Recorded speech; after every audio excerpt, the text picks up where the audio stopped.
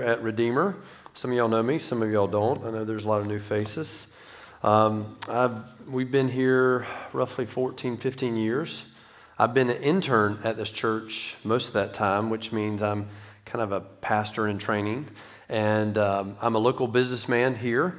And I've been going to seminary on and off since 2004. So I've still got 5 more classes before I get my master's degree.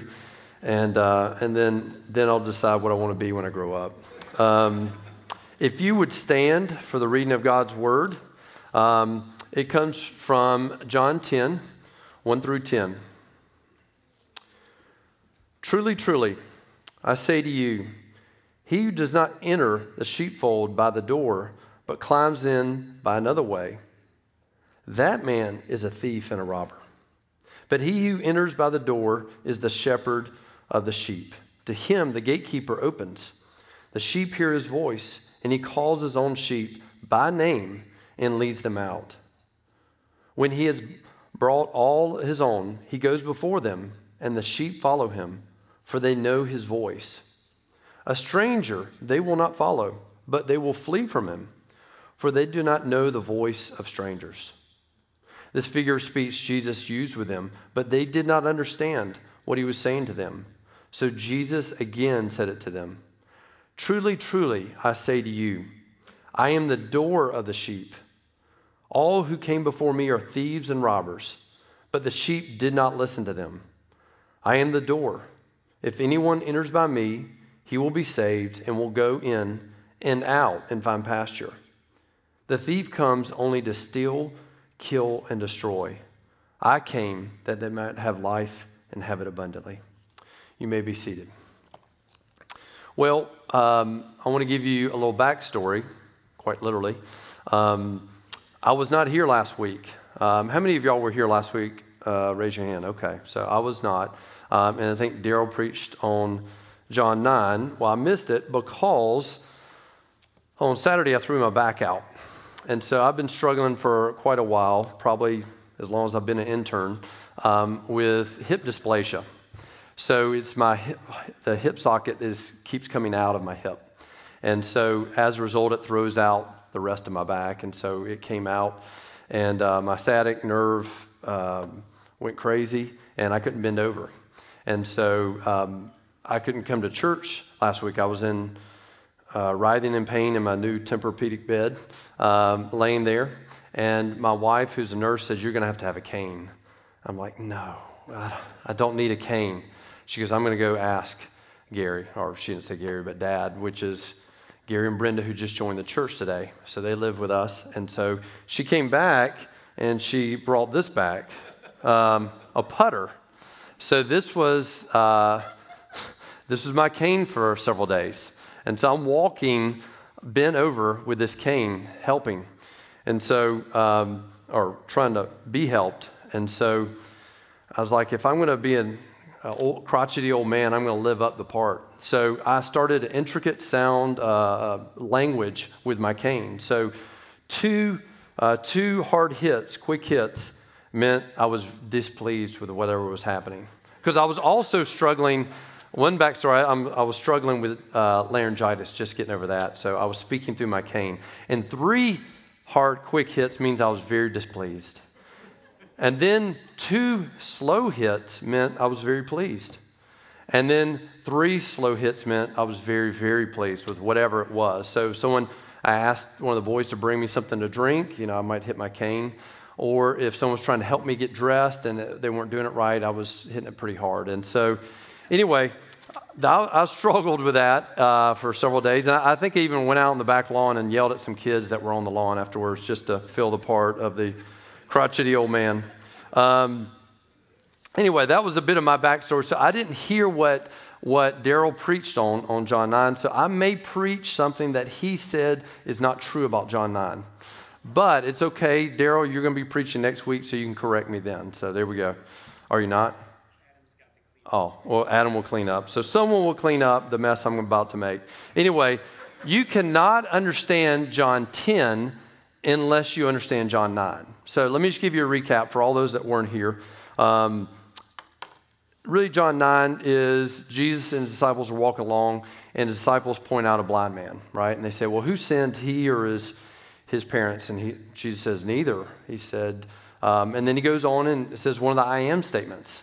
I am the light of the world, which is interesting because you can't see light if you're blind. And so there's a lot of this back and forth, this tension in John 9. So he says, I am the light of the world. And then he goes on and he spits on the ground, which is a unique thing. He spits on the ground and picks it up and makes clay and puts that clay in the blind man's eyes and then says, go to the pool and wash that out. Now, it's interesting because there was a movie that just came out this past spring or early summer called Mary Magdalene.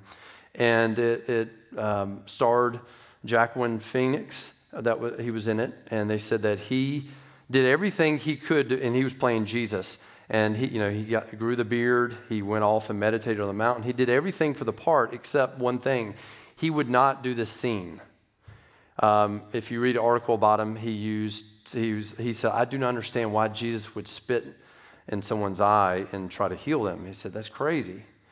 And so as you get in and understand it, Jesus was doing a couple of things. It was commonly associated that spittle was an antiseptic or some way to help clean the wound. And so, but he spit on the ground and he made clay. And so it really is a picture of the creation. That man and woman came out of the earth. And so he was putting that, it was a hearkening back to the creation in Genesis 1 and 2. Even the man who was blind that can now see said, no one since the beginning of time has ever done this. And so he realizes that Jesus is saying he's the creator. He created the man, and now he's recreating the man. He's bringing light to that man. And so this was great. The man now could see for the first time in his life, but Jesus violated some laws, not of God's commandments, but of the Pharisees' commandments. See, the Pharisees, there was the commandments that God gave, but then the Pharisees made these laws outside of that were trying to interpret that. They were called hedge laws. And they were trying to say, it would be like if your child was getting near the edge of a cliff. You're like, okay, don't get near the edge of the cliff or you'll fall off. And instead, as a parent, you're like, well, we're going to say don't get within 5 feet. Don't get within 10 feet of that cliff. If you go over that 10 feet, you violated my rule. That's kind of a bit of what the hedge laws were for the Pharisees. And so they had specifically, as related to the Sabbath, they had different classifications of what is work and what is violation of work. And so they had, about making food or gathering grain or construction, demolition. And so there's 39 different categories of what that was. And apparently Jesus violated one of those 39 categories. By making clay, he took two different things and brought them together and was creating something, potentially clay for a brick. And so even Jews would not spit on the ground on the Sabbath. They would spit on a tree, they would spit on a rock, they would spit on a wall, but they would not spit, so they would not violate this law that the Pharisees made. But Jesus intentionally did it and used that to heal this man. And he was picking a fight. He was picking a fight with these Pharisees. Now, he wasn't looking for the fight, but whenever he saw the Pharisees were watching him, that's why he chose to heal this man in this way. So, of course, the story goes on. Eventually, the Pharisees excommunicated this guy and sent him out. And it was not just you can't come to the synagogue anymore or you can't come to the temple. They excommunicated him and they sent him out, which was they weaponized this sense of restoration. Because even the church today can excommunicate somebody. But it's not meant to say, get away from us, I don't want to be a part of you anymore. It's meant to be a means of restoration. But the Pharisees used this as a weapon. And they were flippant, cavalier about it. And Jesus was going back. If you remember, we read Ezekiel 34. And Jesus is pronouncing God is pronouncing these, the woe is you, so to speak, to the shepherds of Israel. And he was saying that you have not cared for the sheep. Well, Jesus was seeing that the Pharisees were not caring for the sheep. They were actually consuming the sheep. And so John 10 comes, there used to be no categories or chapter breaks in the scriptures. But But as those were made, sometimes it gets lost. So John 10 follows John 9, but it's in this context and that we see John 10 come about. And so what I'm going to do, whenever I learned how to do Bible study, right as soon as I became a Christian, someone taught me how to do Bible study. And we're going to do that, go through those classifications. We're going to make some observations. I'm going to make some interpretations, and then we're going to make an application. What are some applications for you? And so observations are asking, what does the text say? Interpretation is saying, what does the text mean? And then application is, what does it mean to me? So if you're taking notes, you can have those as your three main categories. Skip down the page. So a bit of the observations. If we look at John 10, there's two main parables there. And so the very first parable that Jesus speaks about, he says that there's a gatekeeper, and that the shepherd comes to the gate and calls the sheep out. Now, that metaphor is there's a sheep pen that's in an urban setting. And so maybe there's lots of houses there, and everybody pulled their resources together and said, let's have one holding area for all of our sheep at night to protect them. And we'll hire one shepherd to watch them during the night. And so all the townspeople, the village people would bring their sheep into this one holding pen for the night. And then in the morning time, they would come and get them. Think of, if you've ever been to the YMCA, the Brace YMCA, and you put your kid in childcare, right? Or childcare here. You actually come to the door, you present your number, and before you can even do that, your kids they hear your voice and they come running for you, right? They're crawling over that half door. They're trying to get out they see their parent. That's the picture here that Jesus is saying for this first metaphor. He's saying that there's a holding pen, that there's multiple flocks of sheep. And so how do you sort them out? Well, the sheep know the voice of the shepherd, of their particular shepherd, and they come out and follow him. The second metaphor, the Pharisees, and he's talking to the Pharisees here, they didn't understand that, so he repurposed that metaphor into a rural, out in the country kind of holding pen.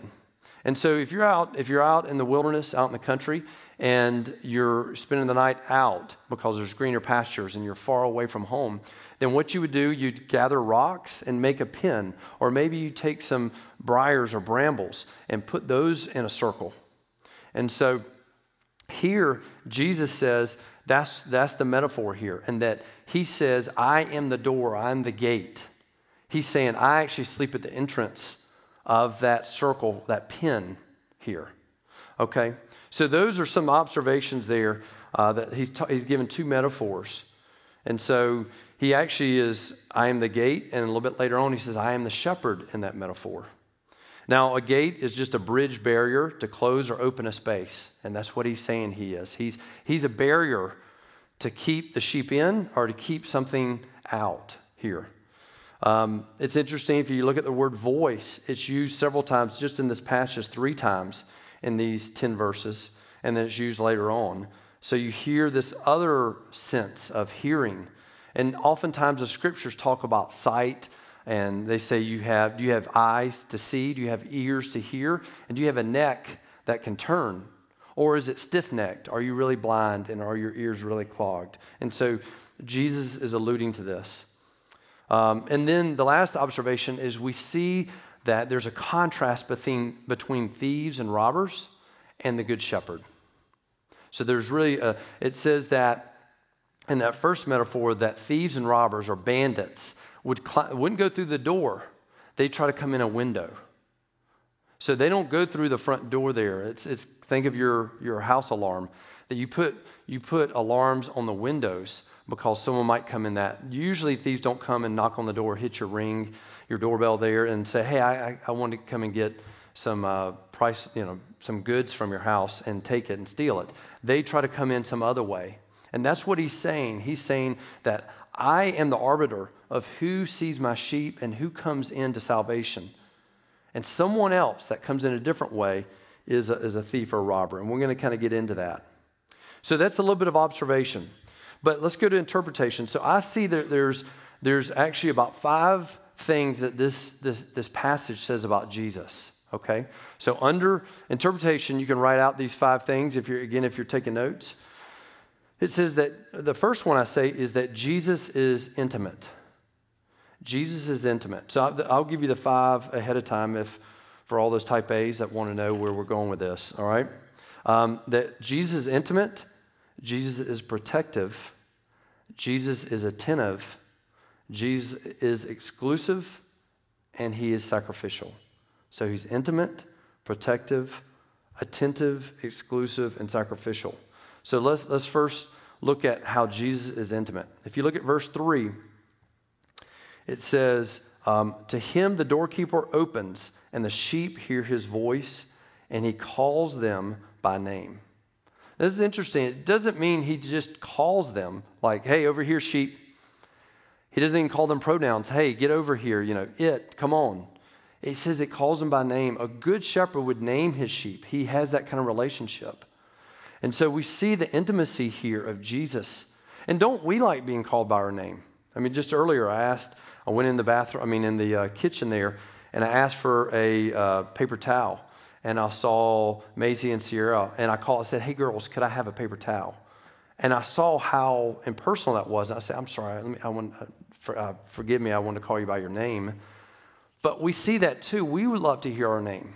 I remember when I was in high school, I was in the ROTC, and one of my sergeants told me I was actually a class on how to do public presenting or speech making, and he said people always love to hear their name.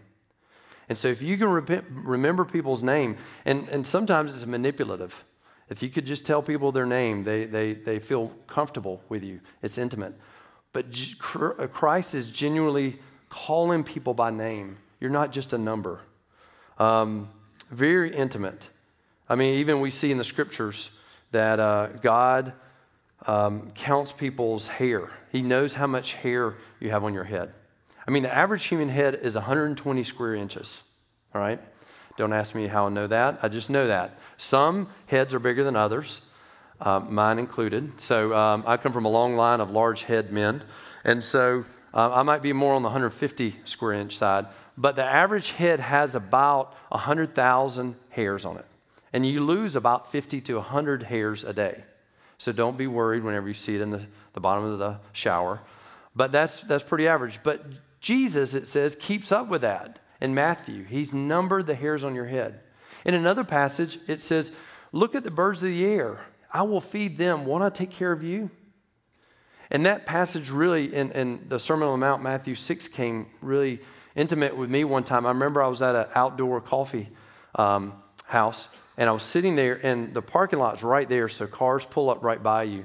And I remember this old school Volvo, the kind with the grill that's like this big, pulls up, and the person parks, goes inside, and then I'm studying. I don't know if I was studying that passage, but this passage came to mind, Matthew 6, where it says, look at the birds of the air, I feed them. One, I feed you. And that Volvo was right there, and it had all these bugs, just smashed, nasty, and grilled bugs on this grill. And as soon as that person got out of their Volvo and walked in, all these birds, these little sparrows, flew down, they knew the deal, and started eating the bugs off the grill of the Volvo. It made me think, wow, God thinks, God presents. He is very intimate. He knows you by name. He will take care of you.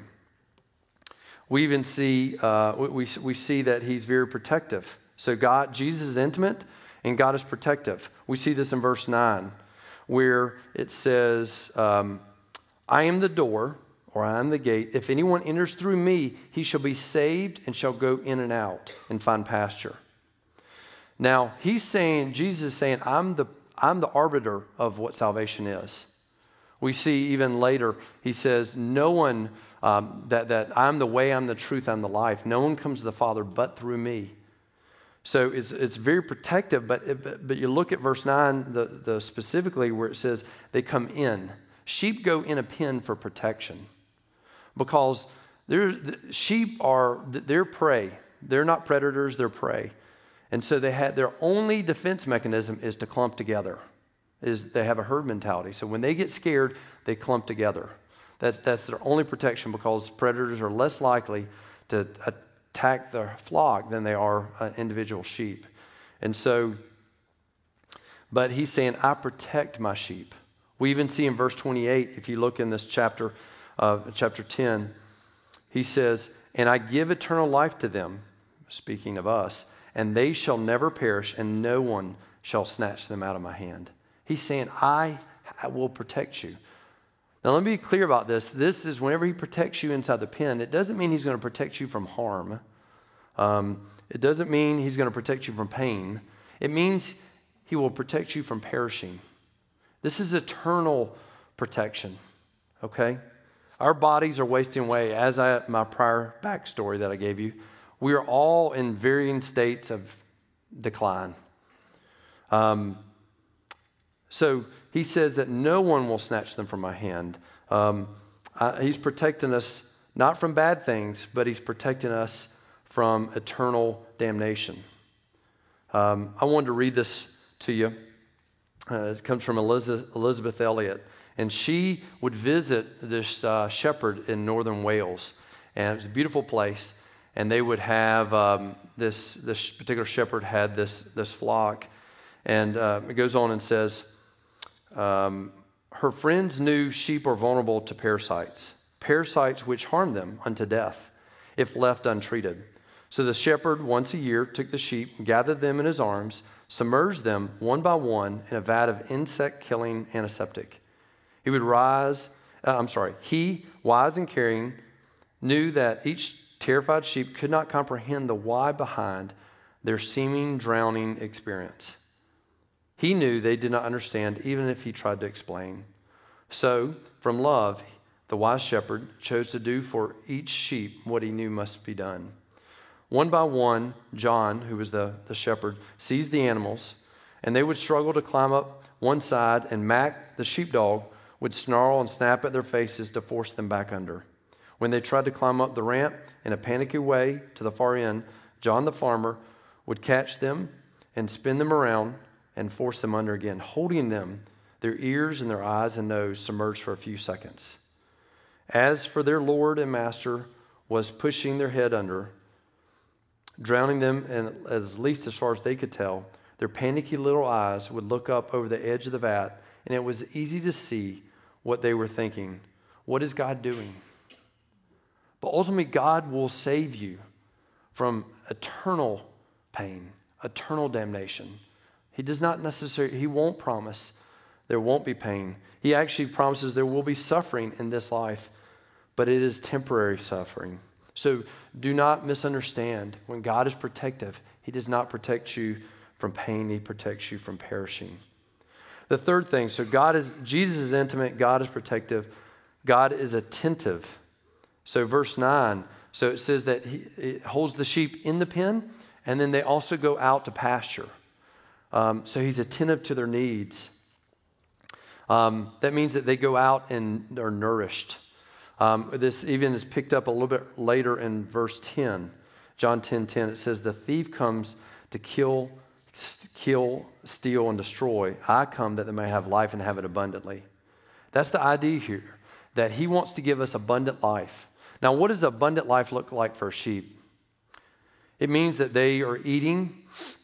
They're eating well at the pastures. There's still waters for them to drink.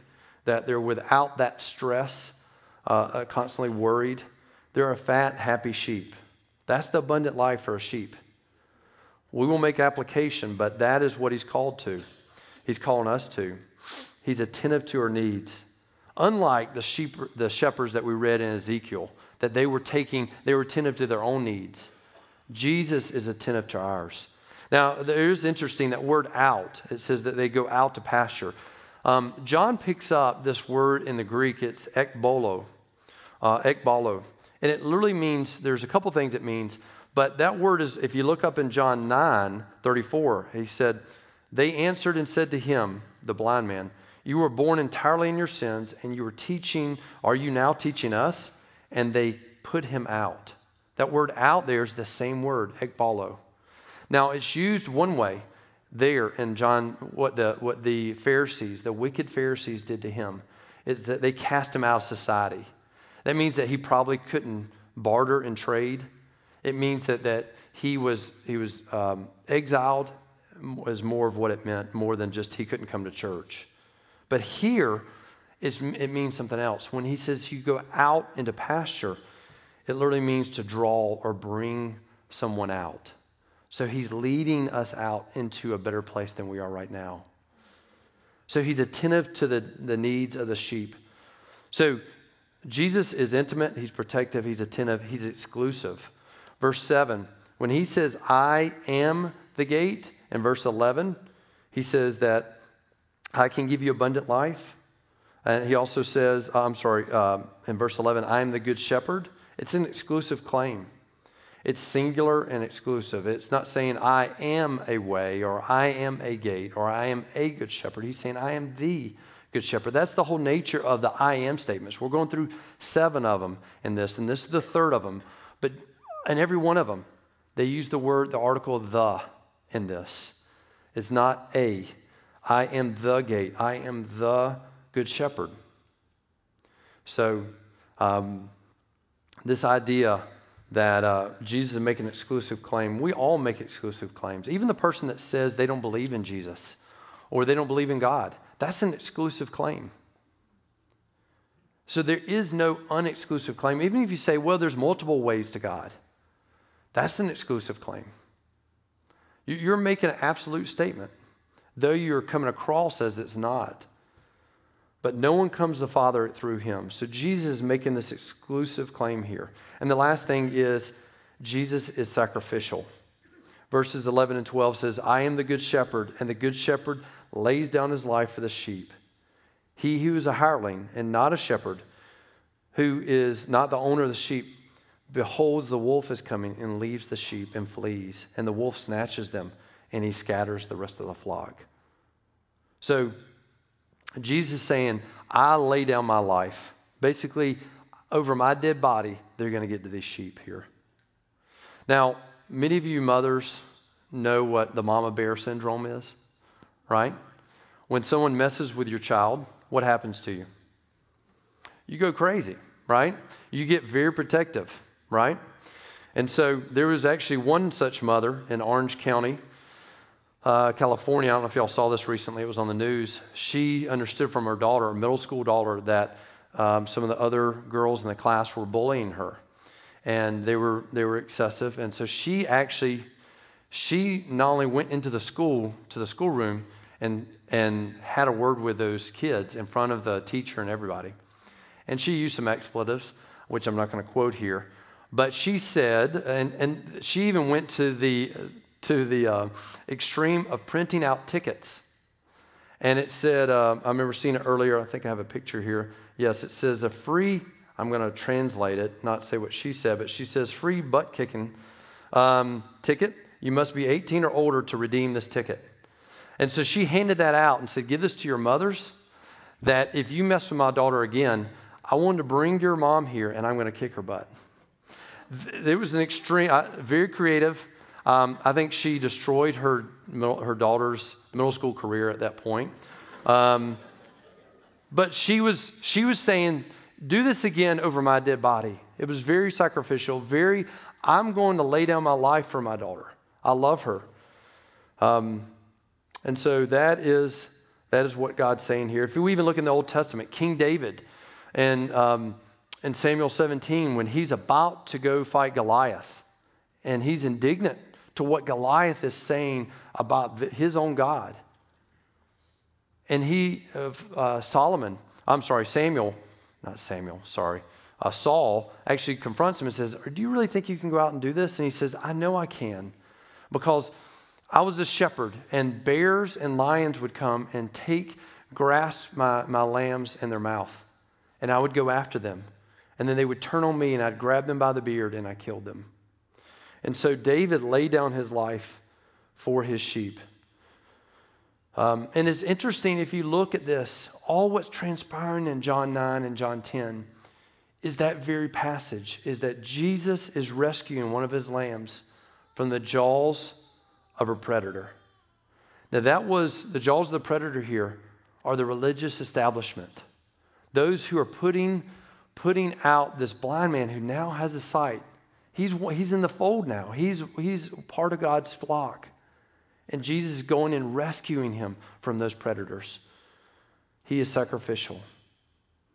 He is exclusive. He's attentive, and he's protective. And he is also intimate. Now, let's get to some application. What is God saying here for you? There could be many different applications. I'm going to ask you some questions here. First, who is your shepherd? Many of us, I think all of us, or maybe most of us would claim, yeah, Jesus is my shepherd. But is he your shepherd? Oftentimes, we are our own shepherd. We think about what a shepherd does. It leads the sheep. It feeds the sheep. It guides them. Are you leading yourself? Are you guiding yourself exclusively? Have you taken the mantle of being a shepherd of your own life? Is it someone else? Do you say to someone else, if I just had that relationship with that person, they would bring happiness in my life? That is giving them the powers of a shepherd. You're looking to someone else to be your shepherd. Or maybe your parents. You're looking to them and saying, if my parents would do this for me, or they're doing this for me, they're my shepherd. In a sense, they are under shepherds, but they're not the shepherd. Or even as an adult, you may be looking back at your parents and say, if they had done this, my life would be different and I would be more happy. You're still giving your parents the mantle of the power of a shepherd if you're looking back that way. But is Jesus your shepherd? Is there anything you need to confess and repent of where you have not made him the good shepherd of your soul? Because there's no one better that's more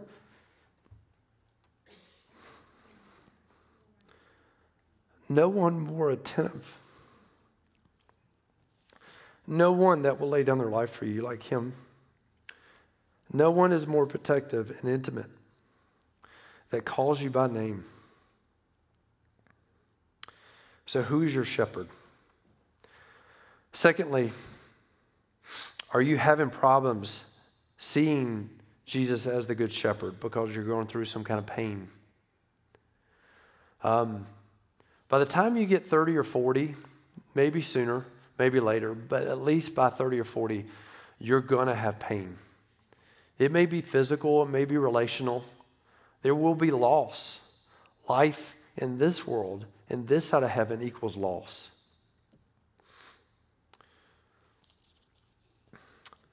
I know that if you haven't gone through pain, you will. And I know that seems like doomsday. But it is sure. All the more reason to go to the Good Shepherd. So I know years ago when we were adopting Benaiah, and some of y'all know this story. We adopted Benaiah from the Congo, and it was just 5 years ago on the 4th of July that we brought him back. But before that, and that previous fall, we thought we'd go to the Congo for 2 weeks, pick him up, and bring him back. And of course, man plans his way, but God directs his step. And we ended up staying there 5 weeks and not being able to bring him back. And I remember when Stacy and I were sitting on the plane back home, the 747, and we looked over right beside us, and we were weeping in our seats. And we looked over and we saw a couple from Italy, and they had 3 kids that they were bringing back with them. And we found out later it was part of a greater geopolitical thing against Americans that was happening of why my son was being kidnapped. But I remember those 5 weeks God had us there because Stacy and I were wrestling. Is our good shepherd really good? And is our good shepherd really powerful? And we were on different sides of that. And it took us about 5 weeks to come to our good shepherd is good and he is powerful. And so pain, when you get hit with a blast of pain, what comes out of you? That will bring you to understand where are you in this process of seeing that God is really good and powerful. Again, I want to read this from another passage from Elizabeth Elliot. And Elizabeth, I don't know if you know about her, but she lost 2 husbands. They both died. She said, I have had some experience in my life which made me feel very sympathetic to those poor sheep. There are times I couldn't figure out any reason for the treatment I was getting. from my good shepherd, whom I trusted. And like these sheep, I didn't have a hint of an explanation.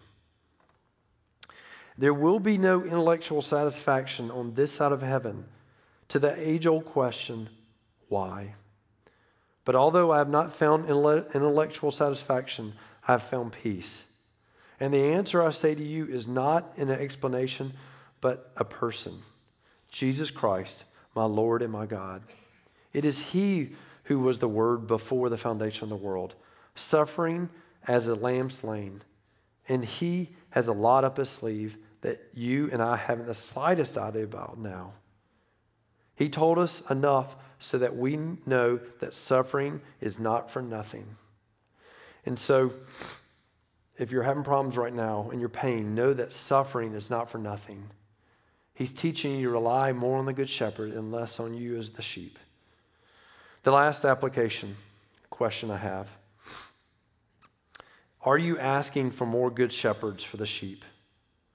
Matthew 9:36-38 says that Jesus was walking through the villages and healing diseases with his disciples. He's going through the villages there. And he says, and he looked at the people and he was moved with compassion, for they looked like sheep without a shepherd. And he looked to his disciples and he said, because of this reality, pray to the God of the harvest that He may send more workers or more shepherds to the flock. So are you praying? Are you praying for the pastors of this church? Are you praying for the elders? Are you praying for your life group leader? Are you praying for the Sunday school teachers? Are you praying for the more good shepherds to be sent out to this world, that they would be good and not hucksters? They would be sacrificial shepherds, not bandits.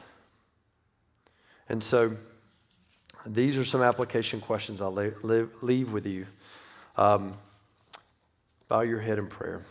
God, thank you for this opportunity, Lord Jesus, to share a bit about